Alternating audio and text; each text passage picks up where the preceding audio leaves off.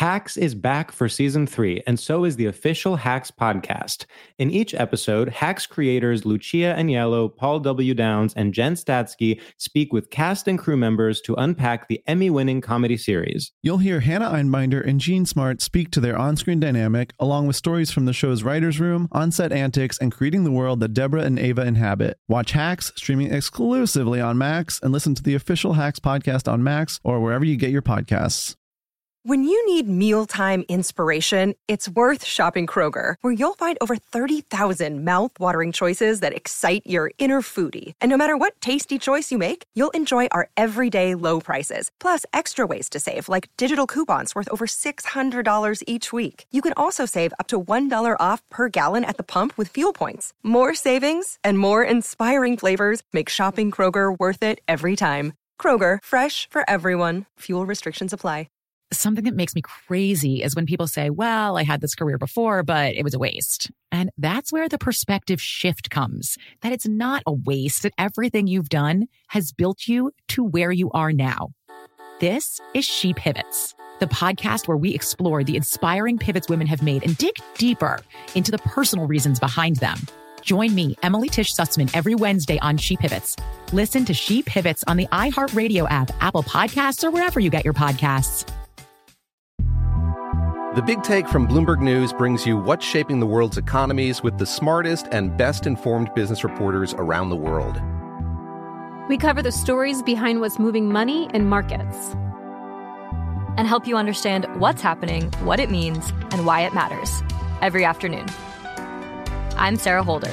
I'm Saleha Mohsin. And I'm David Gura. Listen to The Big Take on the iHeartRadio app, Apple Podcasts, or wherever you get your podcasts.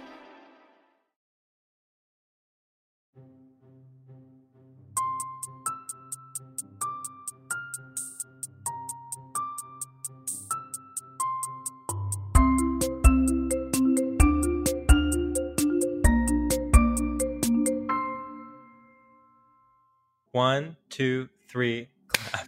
Okay, great. Beautiful. And we are good to go. I was worried about my rhythm because it's such, with two gay guys, I can't compete. My clap was a little off. I could tell, George, you were being sweet. We did it a third time. We were supposed to do it twice, but I know we did it a third time and I counted my clapping rhythm. But I'm just like, when a clap starts like in a song or a cheer or I'm always like trying to get the beat. Yeah. And I simply cannot. But the gays are like they're like in sync, like they make the whole choir, like the whole thing is just, now it's like a symphony. It's this thing. And I'm just like, Dyke, just don't clap. Like, we can't clap. We don't have it. It is what it is. I have to say, with finding the beat, it's always something I feel I can do when I'm on my own listening to music. Maybe I'm a little drunk and got home and I'm doing a little dance before bed. Yeah. But then when I'm in public, I completely lose it. Yeah. No, well, maybe you think you completely, but have you been around some dykes recently? You'll see how much more together you are in relation to the clunkiness and there's a sharp edginess. There's no suave, like, there's no smooth. There's nothing is smooth. I clunk into a room. I don't know why. I'm not even I'm not in boots. Like, there's no reason. I can't explain. I'm trying to find like counterexamples. Well, I feel like not to be gross immediately. I guess the podcast has already started, but sex. I feel like lesbian sex. I feel like is like water, everyone's and flowing, yes. and beautiful, and like whereas gay men having sex is like, it's just like yeah. And so that's when I feel like lesbians are not clunky, when they're in their natural state of having sex. But we're we're never watch having as blue sex. as the warmest color once. Yeah, exactly. We also don't have sex, and my ex used to get upset that I said that, but I'm like, we kind of do just roll around. Like, it isn't a fair comparison because it's like, yeah, you're coming, I'm coming. I'm happy with what's happening, but to call it sex is a bit of a stretch most of the time. Now, there are things that we do that are intercourse, fine, but I'm like, I'm also happy to hook up. Like, it's not like it's bad that we don't fuck, but we don't fuck the same way other people fuck. It's fine. The lesbians are like, I fuck. I'm like, you don't. Like, you don't, dude. Well, but there's more in your repertoire. So it's like, you are doing. Also, am I wrong to say that it usually lasts longer? I mean, it can, but at this age, it's like, how many times do you want to go? I'm like, Right. I have a thing. I got Right. this podcast with these guys. It's like, I'm happy Well, to yeah, what read. else do you have going on? I'm happy to bring back the quickie. Like, we deserve the quickie. Oh, Like, well it's, played, you know. Quickie. That's true. There's nothing like it. There's nothing like being like, we have literally 7 minutes. Yeah, let's Yeah, like, we- what can we do? never. 30 seconds of sex is perfect. Yeah. Yeah. Yeah, like the quickie, like 7 minutes, it's like we don't even have time to hold hands as a time. Right. Like there is not even the time for that. It's a blip. Like you'll start having sex with a girl and then it's like it's 2 p.m. I'm like fiddly like, what?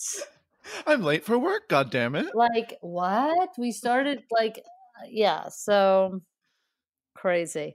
Is there, by the way, I realize we're on a podcast right now. Is there Sure. an intro that I didn't do, that we didn't do, that you said? No, that was Sam and I normally start by doing an intro, and then we introduce you. But the conversation was flowing so naturally that we said, why not just go with it? What do you think, Sam? I don't want to stop you. I'd love an intro. Sure. You know, I don't want to break what you do on my account. Do anything you didn't want to do. Yeah. I mean, well, it's too late for that. We completely revamped our entire podcast entirely on your account. This is now a new spin-off podcast where you're the co-host. So I hope you're available to record the next I'm episode. not even here. I'm not even here. Okay, I'll be like. We can honestly. I'm not even here. It is iconic to now start our intro. I am including everything. No, all of this is in, and it's in this order too. Yeah. So Sam, what's up? Hola, chica. How are you? Hey, bitch. You know, I'm good. I have to say, I was saying this before. I am feeling like I'm feeling relaxed and chill. I'm feeling my voice is syrupy. It's you're giving NPR vibes this afternoon. Yeah. It's because I spent yesterday in nature, and it was just so. I went to Storm King with 2 of my college friends. Which Storm King is kind of where straight couples go to break up. Right. I feel. But then you can kind of queer it by going there. It is not part of a straight couple. I went with 2 women. One was queer and one was straight. For now. Which is such a powerful combination. Yeah. And I have to say the art, so uninspiring. Yeah, well, that's not the point. It gives you nothing to think about. It's just you're taking a hike, and every now and then you see kind of a large red structure, and you're just kind of like, huh. I think that's the whole appeal, though, right? It's like you're not really going for like the art, and you're not really going for like the hike. You're going for like a walk that's outside. Yes, and like no one is there to be challenged. Yeah, it's not Where physically is this? difficult. Oh, am I not allowed to be part? Like, okay, I'm not even here. God, I'm not even here. Robby. I'm actually just curious. I haven't been introduced, so I'll just be this other. Like, I'm not yet on the podcast, but I did have a. Where is this? Robby, our producers are texting me where everyone says, "Tell her to stop." I know. They're Silent so women. furious. Silence women. Silent women. Here we are. One of the tenets of this podcast is silence women. Yes. But anyway, but then I have to say to take basically you're taking a hike without the athletic element, and then you're going to a museum without the intellectual element. Yeah. So you truly are just like, how can I feel as little as possible while being slightly relaxed? In many ways, it's the best of both worlds. Yes, and if you want to not, like I said, to not be challenged, which I really was not in the mood to be challenged yesterday. Sometimes when I go to a museum, it's not. It's truly just to be in an indoor large space that is mostly clean. Like, I just want to be in a space. And that's kind of what Storm King offers, but it's outdoors. Yes, 100%. I don't think I've ever been challenged by fine art. Okay. What a statement to begin with.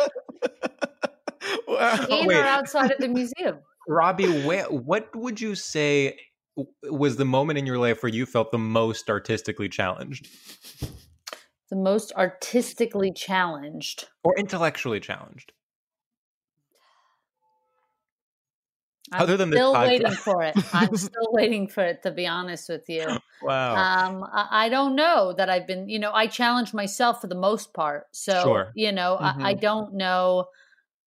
that is something, if you're talking about like an incident or something in my career, like when I did a Just for Laughs stand-up special. I did an hour filmed in Toronto for Crave TV here in Canada. And before doing that, when they called me just after Get There, they said, hey, would you be interested in doing a streaming special, an hour stand-up special? And I said, yeah, but I had never done an hour. Mm-hmm. Oh, wow. And I had 6 weeks to prepare. And the first time I did an hour was my taped hour. Whoa. So your answer is to what? When was the? So that was a challenge. I'm saying that was you have been intellectually challenged by your own work. I did, I don't look at a piece of metal in a park and go, huh? What? I don't give a shit. I don't like. It doesn't. Even as a kid, we would go. I remember going to the museum. We saw Monet, and we had like a little picture that the museum had a little thing where they give you a little piece of paper, and it was the most perfect piece of paper. I can't explain when these little crafts happened at the museum. It was such the texture of the paper was just, I'm still waiting for the weight of a paper like that. I've either had too much, too little. This was like the Goldilocks and the Three Bears of papers. So this is a paper they gave to you at a museum to kind of take notes. No, then you were going to sit in front of a painting you liked and draw it. Oh, draw it. Okay. And you had, and I remember sitting in front of a Monet and I kind of thought it was blurry and, there wasn't a lot, like, they were like, sit in front of your favorite one. So I'm like, okay, of all the paintings in this place, like, first of all, I don't love any single one. If I had to pick, okay, I'll go with this one. But it's blurry. It's Impressionism. I don't care for blurry. I wear glasses already. I'm like, you kept putting on your glasses and said, it's not getting any less blurry. Yeah, I don't want like Claire. I'm like, let me see what the lily pads look like. Like, what the hell is going on here? I'm paying good money for these glasses. I want to see the art. Yeah. So I think from being told from a young age that the best art is in this thing.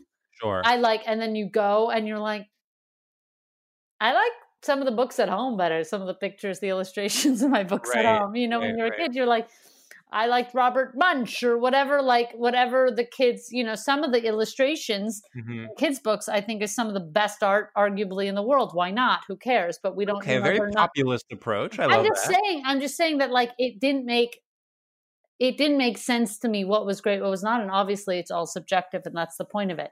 But I do wish I could be. I feel like it would be so fun to feel like I looked at a piece of metal and I went, huh. Right. Sometimes but you're not able to access that. No, if I look at a very crazy building, like a very, ergonomic or something like really that looks like the physics is being challenged, then I go, wow, how'd they do that? There must be a woman in STEM. There must be a beam or something here. That's the only way I can imagine right now looking at something and feeling a challenge is like, how is that standing? Definitely. Type challenge, but it's very hard for me. I wish I could be those people in movies like Closer, anybody in Manhattan going to a museum and just going, oh, what do you think the artist? I'm like, your guess is good as mine. It doesn't, I don't really sit with it. And then I get hungry at the museum and there's no food. You're starving. Well, you got to go to the museum cafe. You get a bowl of olives for 14 USD. Exactly. Thanks, but no thanks. We are being completely insane and absurd. We have not introduced our guest. Oh, I'm not even here. Our guest is not even here. And yet you hear her talking. And yet the entire Western art canon has been completely dragged through the mud. I am not even here. Forgive me. Intellectualism has been destroyed, and we have not even introduced our guest. I mean, I think we should just do it. Here's someone who intellectually challenges me. Let me tell you something. Please put your ears to the ground and feel the vibrations of the footsteps of our guest, Robby Hoffman. Oh my God. Thank you so much for having me. Welcome from Canada. Yeah, waiting all day to be, on this podcast. It feels good to finally be here and talking to you guys. We really went, I have to say, Robby, like normally, we would kind of like see what the vibe was, see what topics you had in mind, and then start recording. But you were so on from the first second, and we said there is no point in stopping this momentum. This is a once in a lifetime experience. From you. Yeah. For me, it's every day. I just talk and talk and talk and talk. I don't even know. Sometimes I think like, you know what? When I was younger and I was closeted and I would go out with guys. Like, I went out with, shout out to Phil Dobrin. If he's listening, he went to Princeton. It's not nothing. But I went out with this guy and like my friends were encouraging me. They're like, his whole family goes to Princeton, da, da, da, da, da, da. And I didn't even know Jews went to Princeton, but God bless him. Yeah. Haven't you met Catherine Cohen? No, yeah, she did go to Princeton. No, I then realized it wasn't even in my like these just are not as a teenager, wasn't a school. I only heard of it because Phil was going there. And so I assumed it was good. But anyway, I remember having to do one-on-one with him. And I would try and think of like topics. I would tell my friends, but like, what do you even speak about? Like, just because I was so uncomfortable being one-on-one with this like pressure that we would maybe hook up or kiss or do something, that I would like literally think of topics. And then the first time I was with a girl romantically, it's like, it just flowed and flowed and flowed. And now I like have never had to think of a topic in my whole life. I just like, if I'm up, there's a topic. If I'm up, where there's something happening. Well, Robby, we really pride ourselves on, deconstructing what a podcast is. Nice. Sort of, this podcast is about straight culture, but it's also a podcast about straight culture. I love that. The whole thing is like, it's like, you think of this idea, okay, what's kind of like, imagine two gay comedians having a podcast about straight culture. It's like, okay, 2014 called, it wants its entire ethos back, Right. And so we're doing that, sure, because it's expected, but then that's not enough, right? So we're at every turn holding a mirror to ourselves and kind of looking at it and then getting distracted. Yeah, and so you're coming in here and sort of showing us that we're not pushing far enough. If we're really deconstructing what a podcast is, let's switch up the order. Start with just chatting, then try the intro. Then who the hell knows? I mean, we're flying completely by the seat of our pants today in a way that I find refreshing. I find it exciting. It's all the intellectual rigor I was missing at Storm King is now finally on the table. Well, see, because I also think that like I hate being told you look at this thing, you must think now. I'm like, I've been thinking the whole fucking day. Like where the hell were you? Like this is like the least important thought I'm having my day of how I'm interpreting this piece of metal. Like you don't even know what I've been through by 2 weeks. You have no idea what it's like to be a date in my head for what. Right. Like, and like people are just like, wow, that really made me think. Like I don't even separate thinking from other things. It's like everything is making me think. I'm constantly thinking.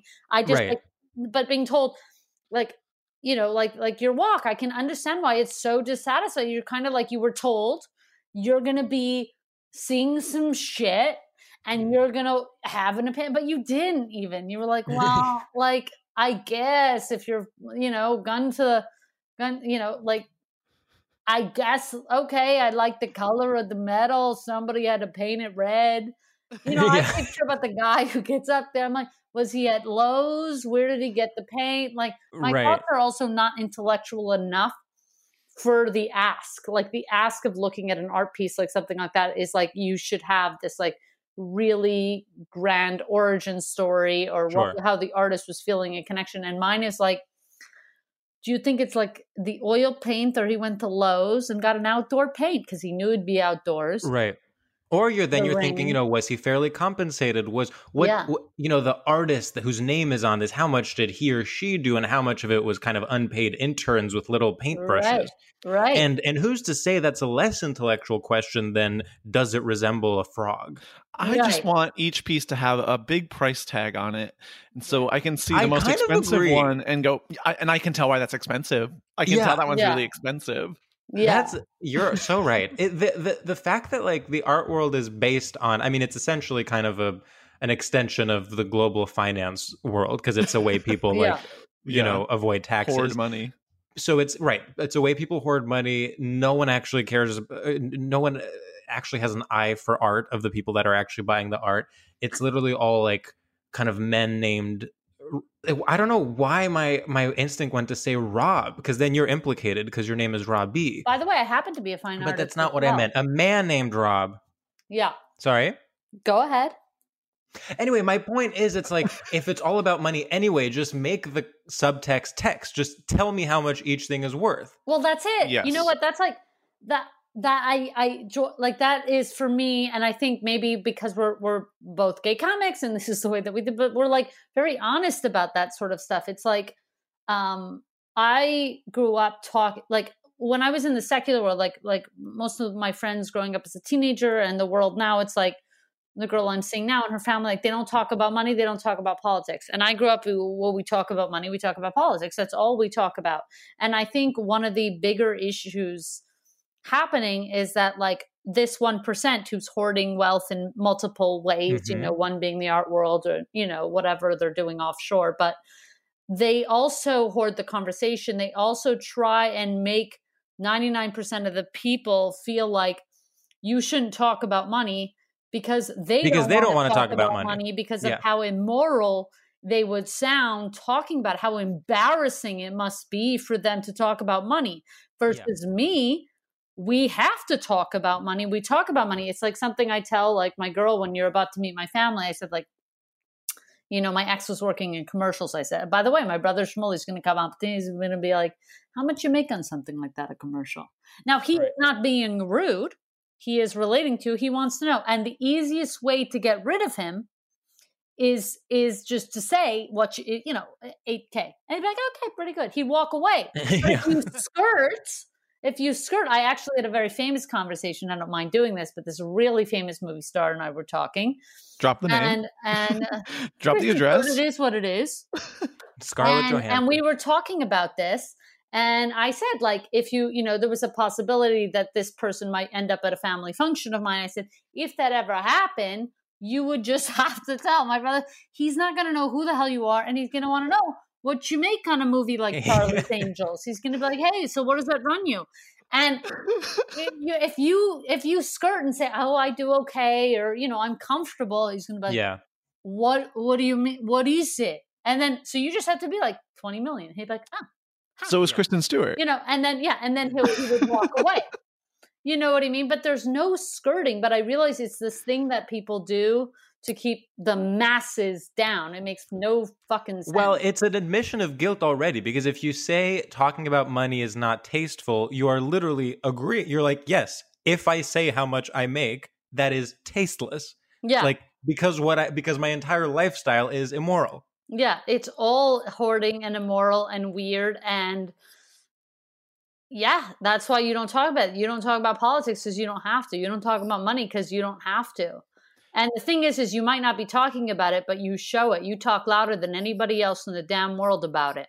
Well, you hint at it. It's like, that's the thing with money. It's like, if you're kind of one of those people, like, the way that you achieve taste is by essentially hinting at the money you have without explicitly saying That's it. You're why like, I love rap. It's like, yes. I love watching rappers going, I got this, I got the ice, I got this.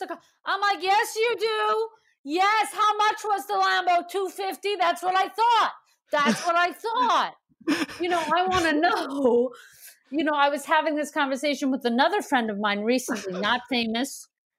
Okay. And that person wasn't even Can you my drop friend. the not famous? By the way, my friend Sophie, that we just ended up in that conversation somehow with, whatever. But this person, wealthy, not famous, does well for herself, her family, very wealthy. And she's very humble about it.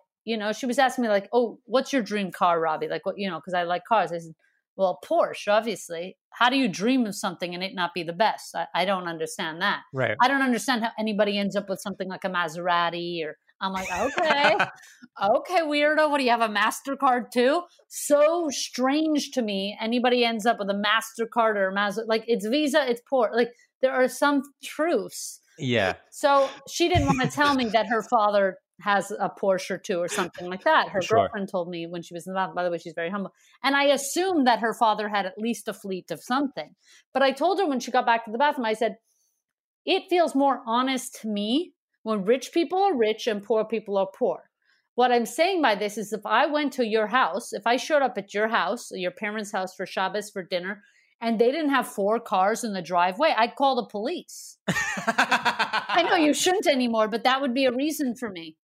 That would be a reason for me.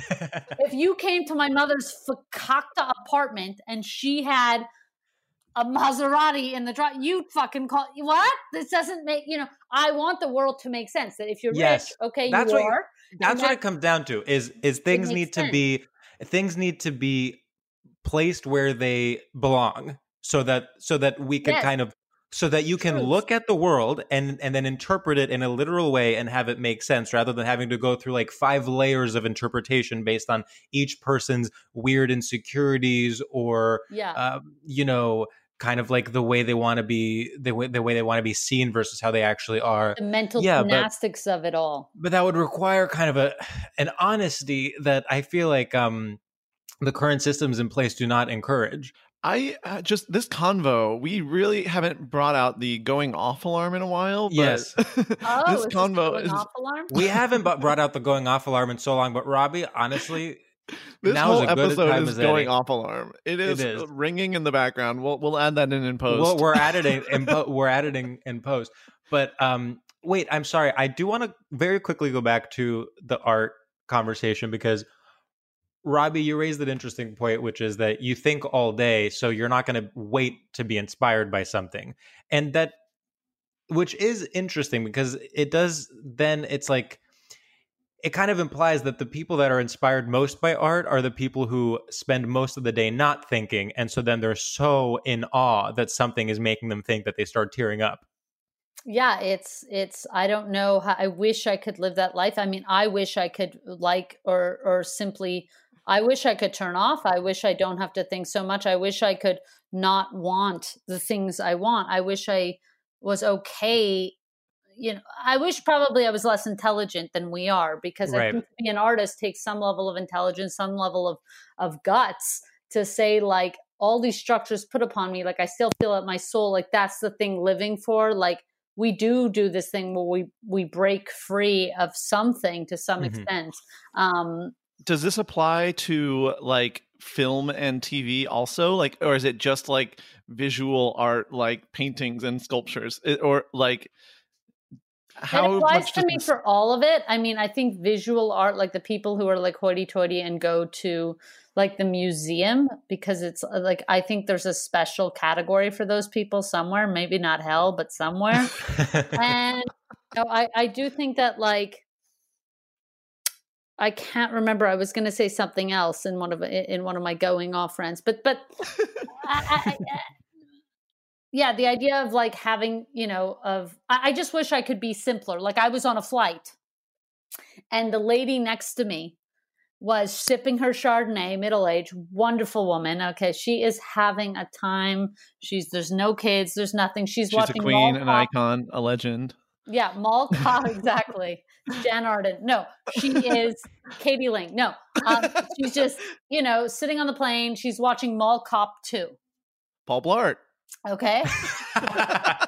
Paul Blart, you should know, this is interesting to bring up. I'm a huge fan of Kevin James. Keep going. Oh, same. Sam wants to fuck Kevin James. I think he's so hot. Yeah, I'm sure he's the cutest. I loved King of Queens. I still think it's like one of the best sitcoms. My family, like strangely, like everybody's like, oh, family. If anyone's keeping track, she hates fine art and she loves King of Queens. King of Queens was excellent. Excellent. Leia Remini.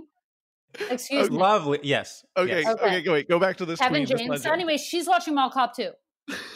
I kid you not. Every setup, she was already like, every setup to every joke, she was like already like, she like could barely take it. And then when they hit with whatever punchline, whether it was a line or a pratfall, literally, she was like dying, her Chardonnay splashing everywhere. Like she literally enjoyed thoroughly this movie start to finish.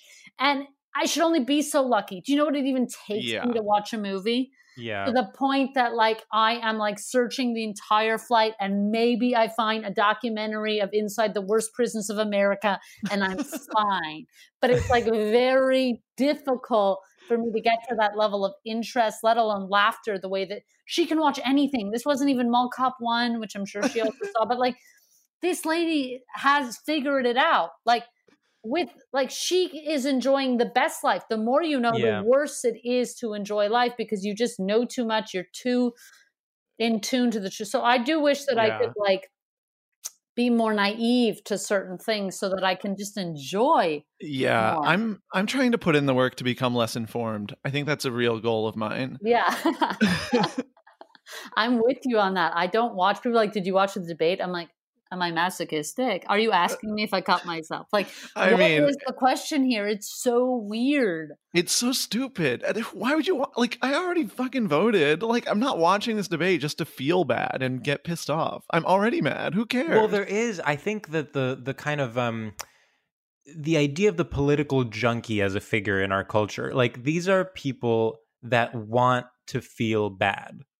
Yeah. Like they get off on feeling bad. That's like the people whose thing is that they keep up with the news. Like, I think it's important to keep up with the news, but like specifically keep up with like the minutia of electoral politics. It is people who literally are seeking both to feel angry and slighted and also to feel like it's like a sense of control. Like if I know all the details and if I know the name of every person that is involved in this decision, then it'll somehow make me more enlightened, when it actually doesn't. It literally, what you're describing right now is sports. You come to understand why people have this affinity for sports. And I thought sports always was so stupid. It's just two people going to a ball to get it here or to get it there.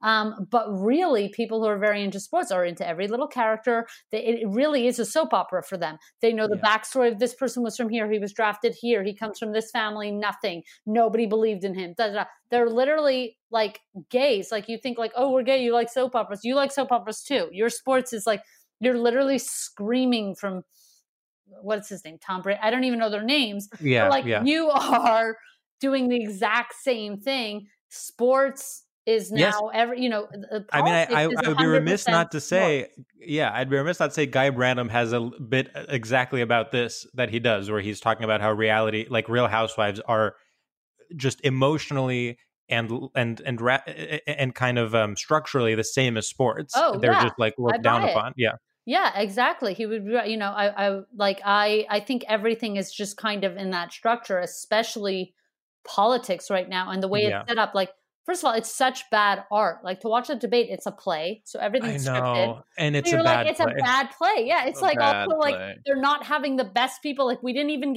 we didn't shoot for off-Broadway people even to produce this. It's like now it's just like a bad, weird play. Like people kind of know their lines, and it's not a good set. And it's a dress rehearsal, and the director is absent. Yeah, it's just like, why would I watch that? Plus, I do Dyke Vice on Thursdays, and it was competing. Our numbers did not dip. You'll be happy to know.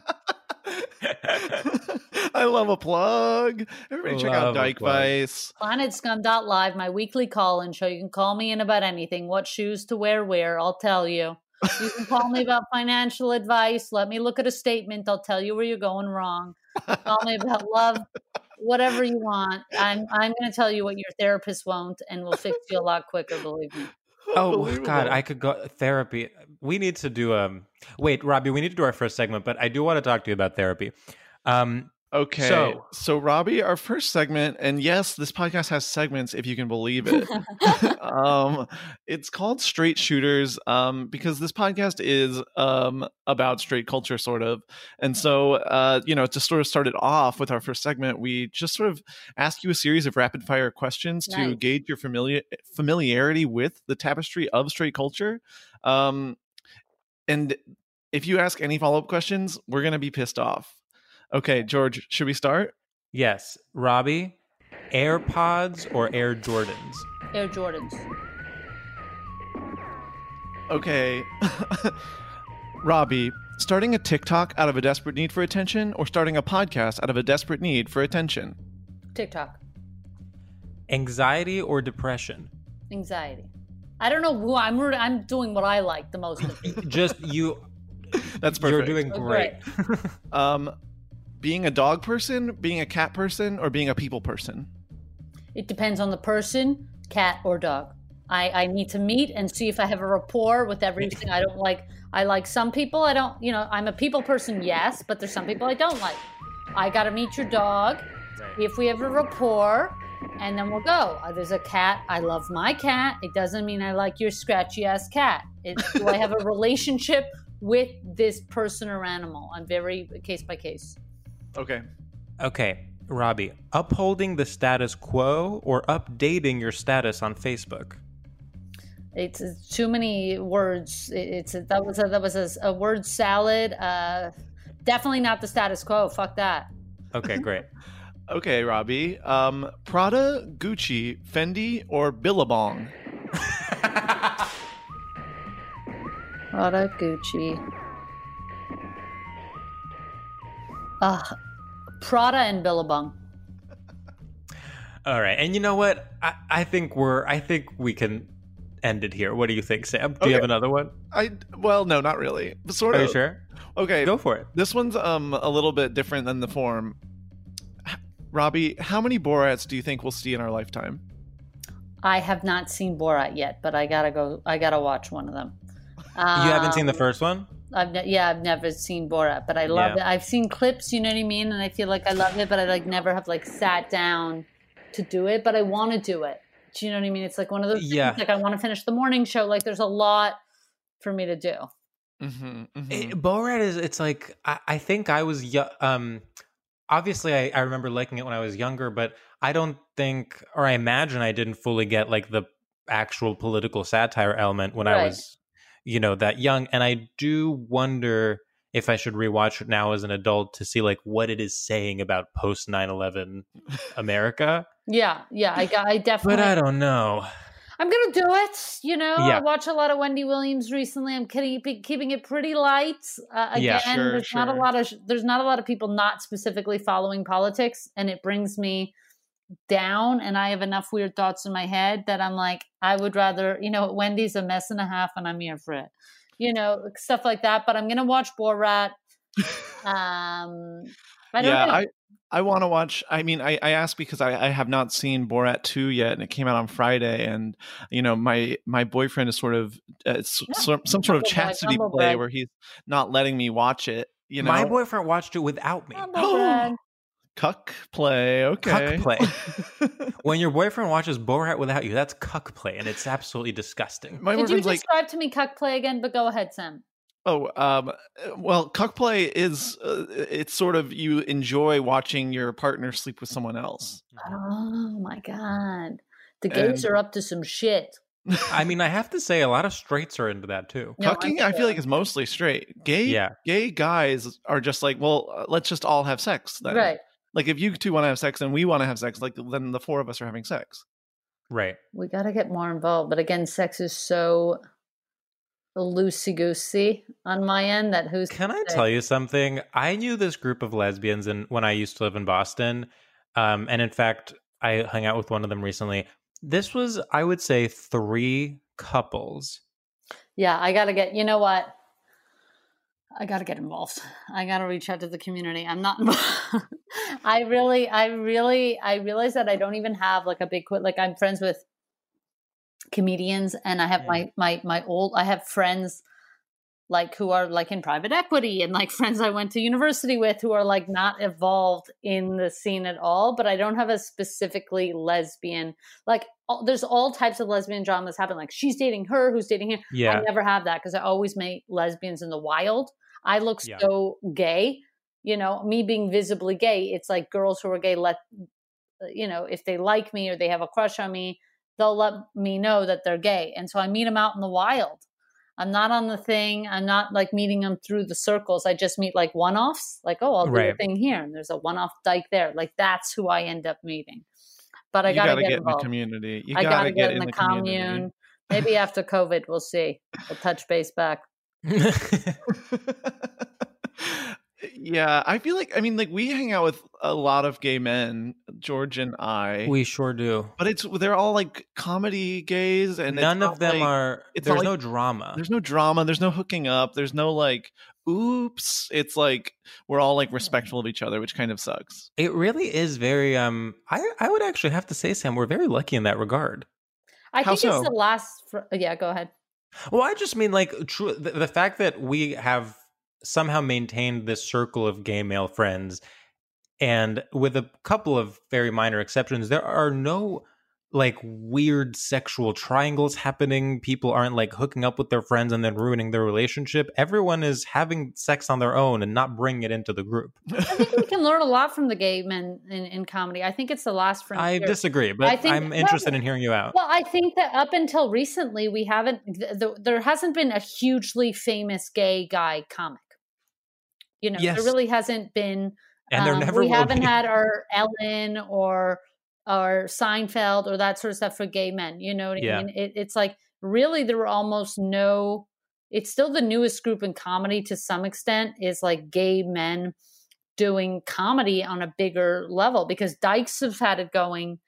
You know, I mean, so many of the great comics are lesbians back from or queer women more generally. I mean, it's like it's not just Ellen. I mean, it's like Wanda Sykes and even more recently, like my own thoughts about this aside, like the biggest special last year was Nanette, which was Hannah Gatsby. Like it really is. I mean, even back to like Paula Poundstone, it really is like fascinating. My theory is that masculinity is so promoted in every culture, right? So in straight culture, obviously men are funny. Obviously, men are the thing you relate to most. Men are revered. Men are strong and masculine. In the lesbian culture, I think dykes who have more masculinity are taken more seriously than regular girls, i.e. femme girls.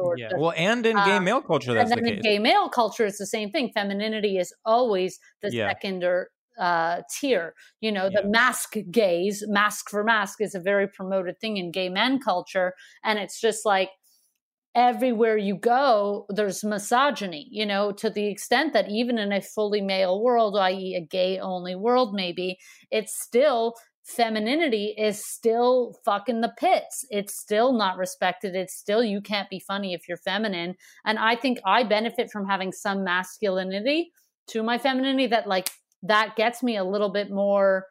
I think lesbians have a little bit more of that, even though it's such a weird mental gymnastics that we're like, it's this weird thing. And then gay guys, it's like you're choosing to have femininity. It's like almost like doubly disrespectful or it's doubly like frowned upon for some meshigas reason that maybe there was a gay guy comic, but he was masked. Or he was. I actually know of one who, I mean, it's interesting because it's like pretty masked. Yeah.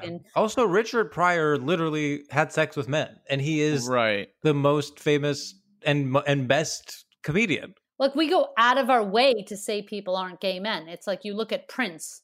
Yeah, guys. I don't know. I mean, women love Prince. Nothing about Prince. But the fact that I can't say I think he's gay, it's like people take offense to that. Like, what's wrong with being gay? I'm not saying if somebody says I'm straight, I don't take offense. I mean, nobody's saying it. But, but I mean. No, it is interesting. It's the weirdest thing that I'm like, I think he's gay. I have enough. By the way, whether he is or isn't, I have enough going. There's enough evidence for me to think he is at the very least. You know what I mean? He's wearing the heels. He's got the makeup. I did not know this was heading to Prince is gay. No, but it's also like people get mad at me. Like, you can't talk about Prince like that. Like what? Like he's gay? Like this? Right. It's like you can just say that. It might be wrong, but it's not offensive. It's not offensive. It's so weird. Yeah. It's interesting how people are... You can't have it both ways. You can't be like, being gay is not bad, but also calling a straight person gay is offensive. It's like, do you remember when John McCain was asked, like, is Obama a Muslim? And then his answer was like, no, he's a good family man. And then everyone was like, that is so brave that he said powerful. that. It's how like, powerful. Well, no, that's still actually offensive. Yeah, it's wild. It's like, and then it's like so gaslighty. I remember I was working on a show and one of the jobs was I had to write jokes for some of the correspondents on the show. And we would have to like introduce the correspondents. And she's like, you guys introduced me.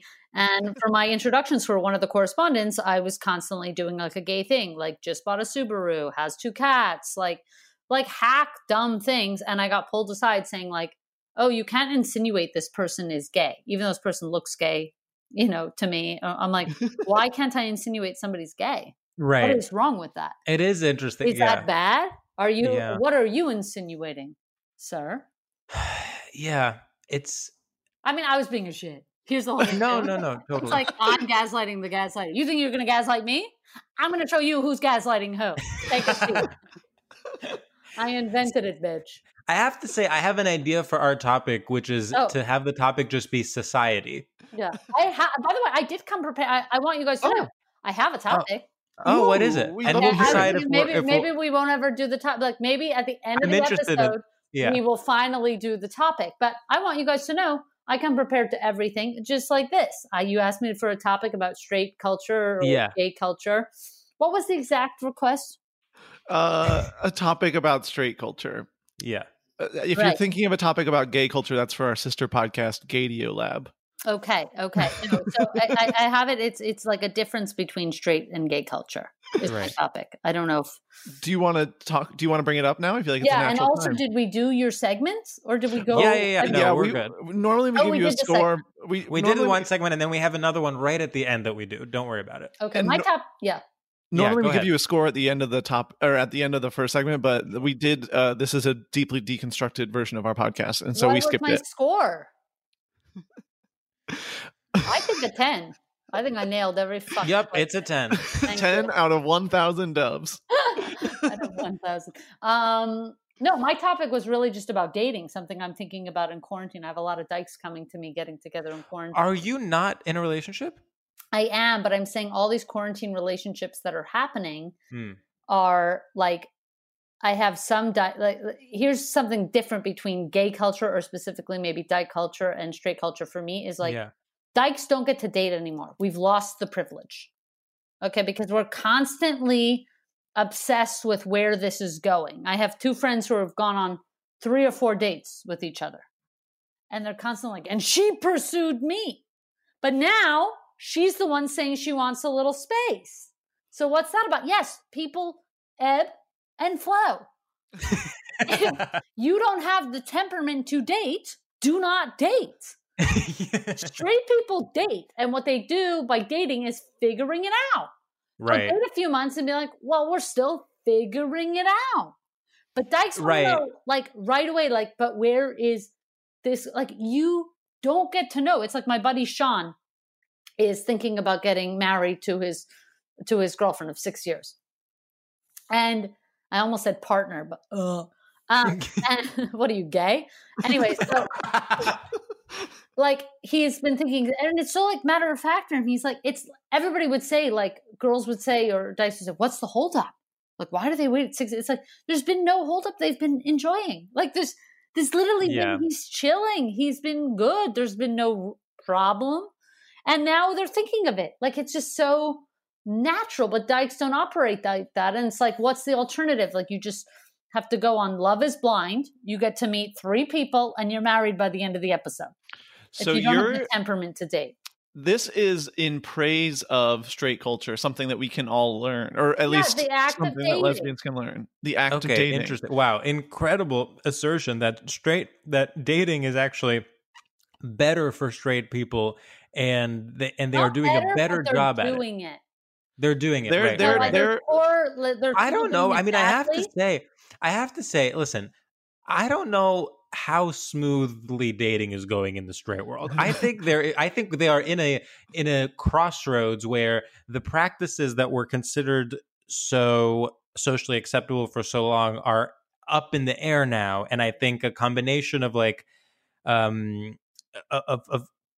kind of gender politics coming to a head, and also men not being sure what it means to be a masculine straight man anymore, make it so that there's actually like more uncertainty in the straight world than in the gay world. No, I agree. They're doing it bad. No, I think there's way more. I think men are the problem. Yes. For sure in the straight world to some extent. But I think too, people always ask me what went wrong in my last relationship. I'm like, it's 2 women. It's too much. It's just like, I don't know how you don't, there's no yin yang. Right. To some extent, it's like, what are we doing here? Like every few months I wake up as a lesbian. I'm like, how weird is it that I like other girls? I'm like, isn't it just weird? Like, but imagine not being able to relate at least you can relate to someone because you have similar experiences. Imagine if you were dating someone who is who had a different lived experience than you. I know, it's crazy. It's like, and you had to guess. That you hit it nail on the head. What's that expression? Yeah, nail on the head. Thank you.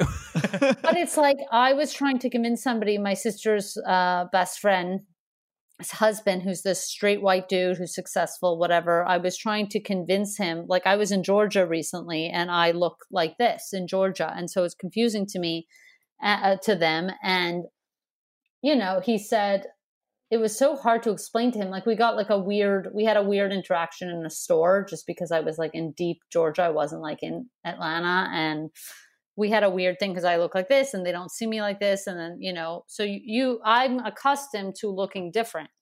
Mm-hmm. But the thing is, this guy was like, how do you know they cared that you were gay? Like, how does he even know you're gay? And it's like, you're trying to convince somebody who's never looked or been perceived different what it's like to have that experience. It's like, because I know.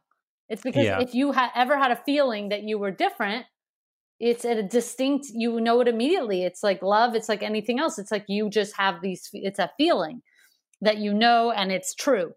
It's undoubtedly like you feel it as soon as it happens to you. But these people, it was hard for me to articulate. I kind of just gave up because I'm like, oh, I can't explain to this person what it's like to feel different in any way, because he's truly he'll never get to know that. Like ever. It's like maybe he'll go to, I don't even know. Maybe he'll go to China or he'll go somewhere where he's different than the rest of the population. But even then there'll be a reverence more so than a different. Yeah. I mean, there is something I find interesting is sometimes you'll see a straight person. This happens very rarely, but like a single straight man be in a gay space. Like maybe it's like a birthday party and it's mostly gay people, but one of them, it's like a girl that's friends with all the gay men and she brings her boyfriend, or it's like it's a sibling of someone. Like sometimes you witness this where it is a straight man who has never ever not been comfortable suddenly surrounded by people that are different from him, and suddenly the things he's wearing that are such markers of conformity, like straight boot cut pants and like sneakers or boat shoes and like a collared shirt, everything that in his entire life has helped him blend in, suddenly is making him stick out. And it's the most like disorienting thing for him. And you can just tell. Yeah, it's so hard. And so those experiences I wish upon everybody to some extent, just for perspective. But of course, not everybody can have everybody's experience. And it's all about us bridging those gaps without needing everybody to experience the other thing. Yes. It's like, through stand-up comedy and podcasting. Yeah. How can I not experience what you're experiencing, but still at least say, I understand, I don't know. And I still believe you. It's like I was explaining my brother-in-law, Bruno. My sister worked in tech. She worked in tech sales for like 20 years. And I said, like, he was unsure of misogyny to some extent. He believes in it, but he was like, how much is it really? I said, sometimes it's not even a feeling. I'm like, imagine being my sister who is 5'1", and every day for 10 years, she walks into an office where most people are bigger than her, right? Most people are men in her office, and they're all physically bigger than her. Mm-hmm. Imagine he's 6'4". I said, imagine you walked in. You never meet people taller than you, barely. But imagine you went to work every day and every person was 8 feet tall. Yeah. But that is literally the perspective she's had. Yeah. Like at any point, these people could annihilate her. They could literally squash her. And that power dynamic is in bed. It is. It's not only, I was trying to explain, it's not only a mental power exchange. There is a physicality that you take for granted. And it's very interesting. It's just like, imagine everybody you walked into work with was women. I was like, imagine for 10 years, you were the only guy, and most people were women. How weird. You can't even imagine, because you're like, but that is what it's like for us. Those women who went to tech jobs, those women who did those things, it's like they went in every day, and mostly it was the other thing. Mm-hmm. Back to like straight dating v gay dating. Oh yes. I'm insist that I have to say, I'll let you finish, Sarah, but I really do feel like the title should be Society. But go on. Just general society. I think you know how like we like cable was a thing, and then there's like one streaming service, and then there's like 1,000 streaming services, and now it's like you have to have all of them, and it's like, okay, well now I just have cable again, but it's through this. I feel like cable is straight dating, and it's like this is the standard, and then people are like, well, we can be queer and be different about it, and then it's like, okay, eventually like that becomes the million streaming services, and the queer dating is also just like the roles were different, and now it's like, well, you figure out your like hetero roles, like one of you is cooking, one of you is being annoying and working too much. Even gay. I'm not even really gay. I've just recently I am gay, but I live basically a heteronormative lifestyle. I'm me, looking like me, and I date femme, and so she's. I have to say, when people talk about butch and femme, I understand that there's a history there. I'm not an idiot. I understand that it's like a history I'm not part of lesbian culture, whatever. But the way some people talk about butch and femme, I'm like, you realize you're just literally replacing the words man and woman. Yes, we are. Except the difference is we're both women. Like we're butch woman, butch. But really, I agree with you. I don't even really. The only gay thing about me is that I'm gay. But other than that, I'm not even gay. Like this is how I feel. Like other than that, I live a pretty exactly like you said. Some lesbians get offended. Who wears the pants? I'm like, bitch, I wear the pants. Yes, I'm the boy. I'm the boy. I'm the man in the relationship. Is that what you want to hear? Because I'm fine to tell you. Like, well, it's so funny that then that's considered, heteronormative. But in fact, for you as a woman to say you're a man, that's actually it's like, that is not conforming to gender roles. Exactly. You're literally like, yeah, I'm a man, but I'm a woman. Like, yeah. Yeah, it's just like, it's just we go so far around. We're back where we started. Literally, yes. No, there's no point in have you read? I read The Argonauts by Maggie Nelson, where she's just like grappling with the fact that despite being queer and despite all of this, she's like raising a heteronormative family, and she just cannot wrap her mind around it. She's like, I saw a photo of me and my husband, and we're both queer, and he's trans and all this stuff, and I was so disgusted to look and see that, oh my God, we literally just look like a straight couple. And it's like, yeah, just embrace it. Yeah, I don't. It's like at my show, and you're like, I joke like everybody's queer now. Everybody's queer now. Everybody's, there's nobody left not queer anymore. And I asked in the audience, I go, is anybody straight here? And somebody raises this. I said, no, raise your. You're perfect just the way you are. Like there's nothing wrong with you. Like we've gone so far that now my tongue trips. I'm like, you are valid. Yeah, this is okay for you to like what you like. And they got to hear it from me. They got to hear it from me. It's so jarring now to truly lay your eyes on someone who just is straight in like a 90s way. Like to truly look at a woman who is wearing ballet flats, kind of like a skinny pant, and like a Longchamp bag that's like a matte color. Wow. Like, well, good for you. Yeah, really. And watching Paul Blart Mall Cop 2 and laughing, living it up, having a blast. Yeah, with her. I always on a plane. Whatever the cost of alcohol is on a plane, I get it, because what if it's your last drink? I don't understand people who it is worth every last dollar to me when you're on a plane. I'm like, $12 beer. I'm like, I'll take 2. Like literally, I'm like, this could be it. I don't understand. Like that's the one place not to be frugal. And coming from me, believe me, this is my financial tip. If you're on a plane, get the cheese plate, get the wrap, get the thing. Spend $100 on the flight. That meal it's a shit meal, but it could be the last. This is Robbie's financial corner. Yes, this is my one. Where to splurge is on the plane. Because there's I've never heard that before. No, that is insane. People go on a plane, it's going to be like so expensive. I'm like, yeah, and it could. What are you doing with the money? This shit. Well, Robbie, you're going to spend your life savings by the time you land. You gotta. No, you can't. Listen, Robbie's in deep debt because she keeps spending $500 on every flight. I also spend nowhere else but the flight. You have to pick. What you're doing. Robbie, money spent on the flight still counts. It's not its own currency. No, you have got to like. It could be like you've got to live for whatever remainder time you have to live. These planes, they're not replacing. You see these planes, we're on old yellowing planes. I'm like, this got to be state of the art.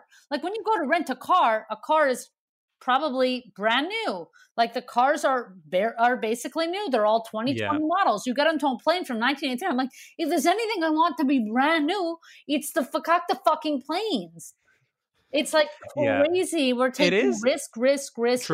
We have no reason being up there. It's not natural. Okay. And then you're going to tell me you're not going to splurge $7 on a wrap? I don't even understand. I see people sitting there. I see even, people like we're not, if you can afford the plane, it's like, I see people sitting there in their Hermes belt going, how much is that? Shut up and get. God, I have to say, Robby, it is so fitting that we are ending on plane humor. Oh, we have talk about coming around full circle. You have analyzed every possible element of society and culture, and we are coming back to literally like Ellen level plane humor. That's what we do. We're comedians. This is also our most straight episode by far. We really did talk about straight culture, which rarely happens. Really did. I have to say, Robby, you really kept us in check. Yeah. Unfortunately, it is. I think it's time for a final segment. Let's do it. Let's do it. All right.